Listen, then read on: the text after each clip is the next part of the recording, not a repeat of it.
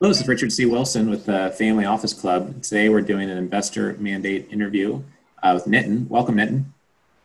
Hi, good morning, Richard. Nice to sort of have me here. Thank you.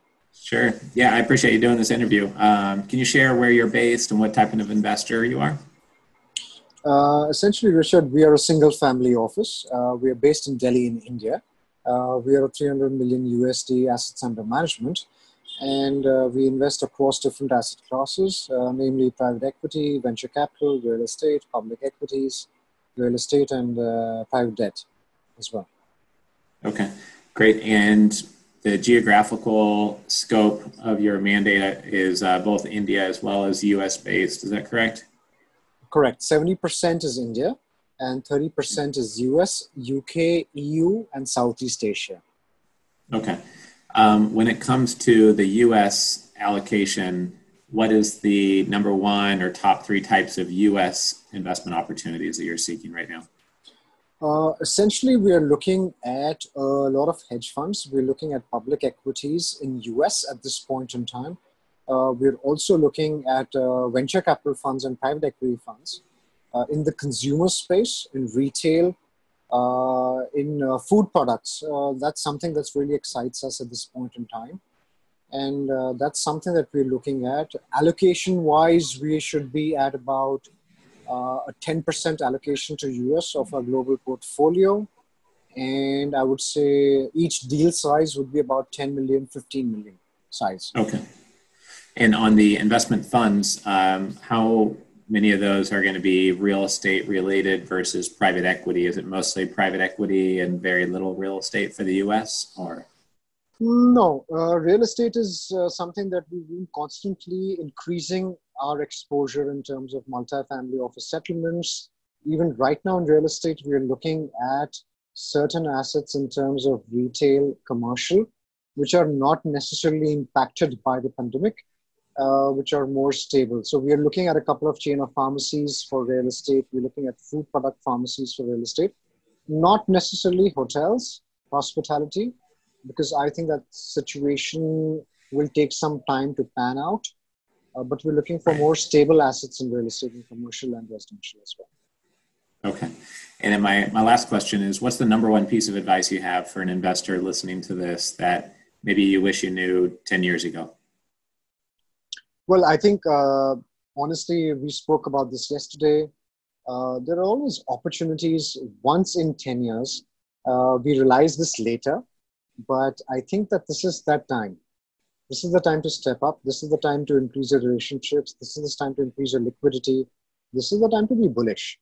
Because Right. if asset prices are down and asset classes are down, historically, this is the good vintage to get into. Because in the Right. 6, 7, 8 years time, you will realize that even private equity funds which have vintage launches of this year will do far better in the last 7, 8 years. And it Right. takes time. So honestly, don't be in a hurry.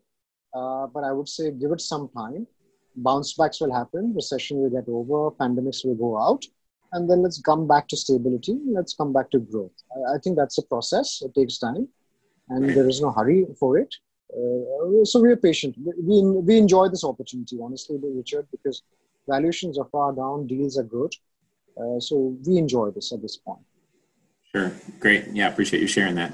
And thanks for being on the virtual investor discussion panel. For those that haven't seen it yet, Nit was on our recent private equity investor discussion panel that we just hosted yesterday. So you can find that in the member portal.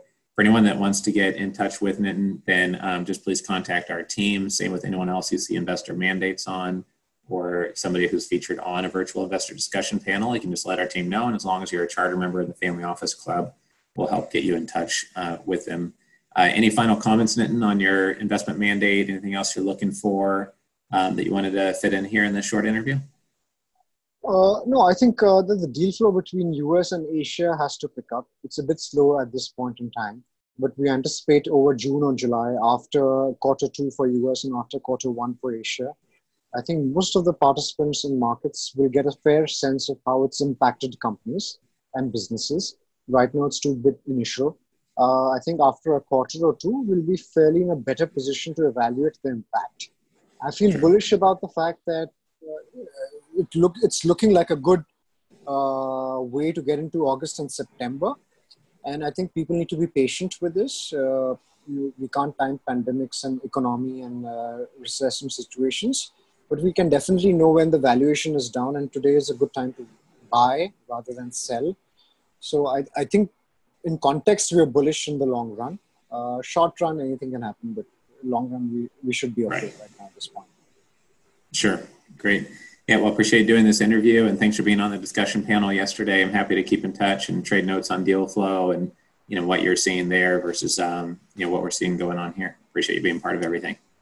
Great. Thank you. I hope that the Super Family Office Summit happens in Miami. I'm looking forward to that. So yes. We hope yeah, we'll have it happen in some form. Yeah. Take care. Thank you.